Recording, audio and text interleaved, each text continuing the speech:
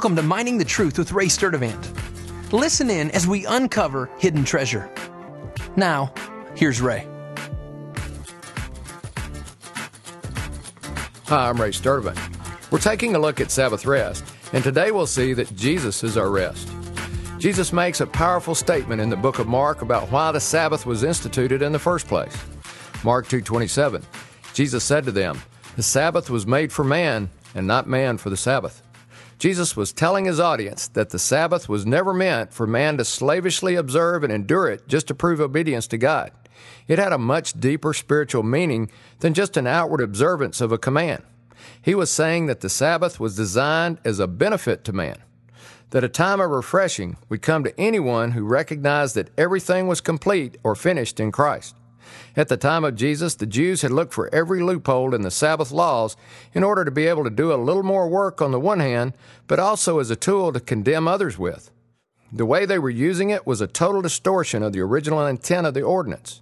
Jesus is trying to get them to see that if the Sabbath was observed from a redeemed heart, it was of great spiritual value to the one observing it. Jesus was the rest that the seventh day of rest pointed to. When someone comes to faith in Christ, they are resting in Him. In other words, they are no longer trying to work to earn salvation. They are resting in the only one that can provide it. God is serious about this rest. Under the law, violation of the Sabbath was punishable by death. In the age of grace, the punishment for violating the Sabbath at salvation is the punishment of spiritual death. When we come to Jesus for salvation, we can bring nothing to the covenant except faith.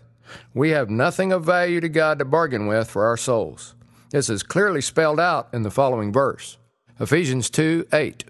For by grace you've been saved through faith, and that not of yourselves, it is the gift of God, not as a result of works, so that no one may boast. God demands that we begin our relationship with Him by resting in the completed work of Jesus on our behalf. This resting will now become the pattern of the rest for our Christian life. Colossians 2:6. Therefore, as you have received Christ Jesus the Lord, so walk in Him. This pattern of rest is how we receive life from Jesus. The life of Jesus is living on the inside of everyone who has trusted in Him for eternal life. Resting is how that life begins to flow through us. You may be thinking, but what about sin? Sin is actually a result of not resting in Christ. The latter part of Romans 12 tells us, and whatever is not from faith is sin. So resting in Christ is also the means by which we walk by the Spirit.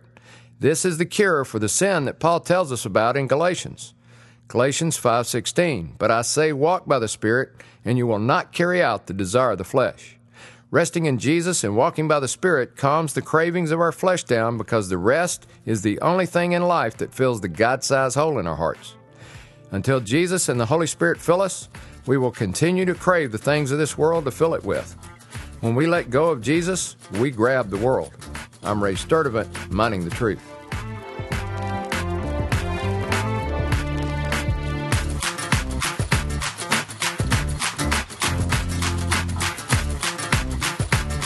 Thanks for listening to Mining the Truth with Ray Sturdivant.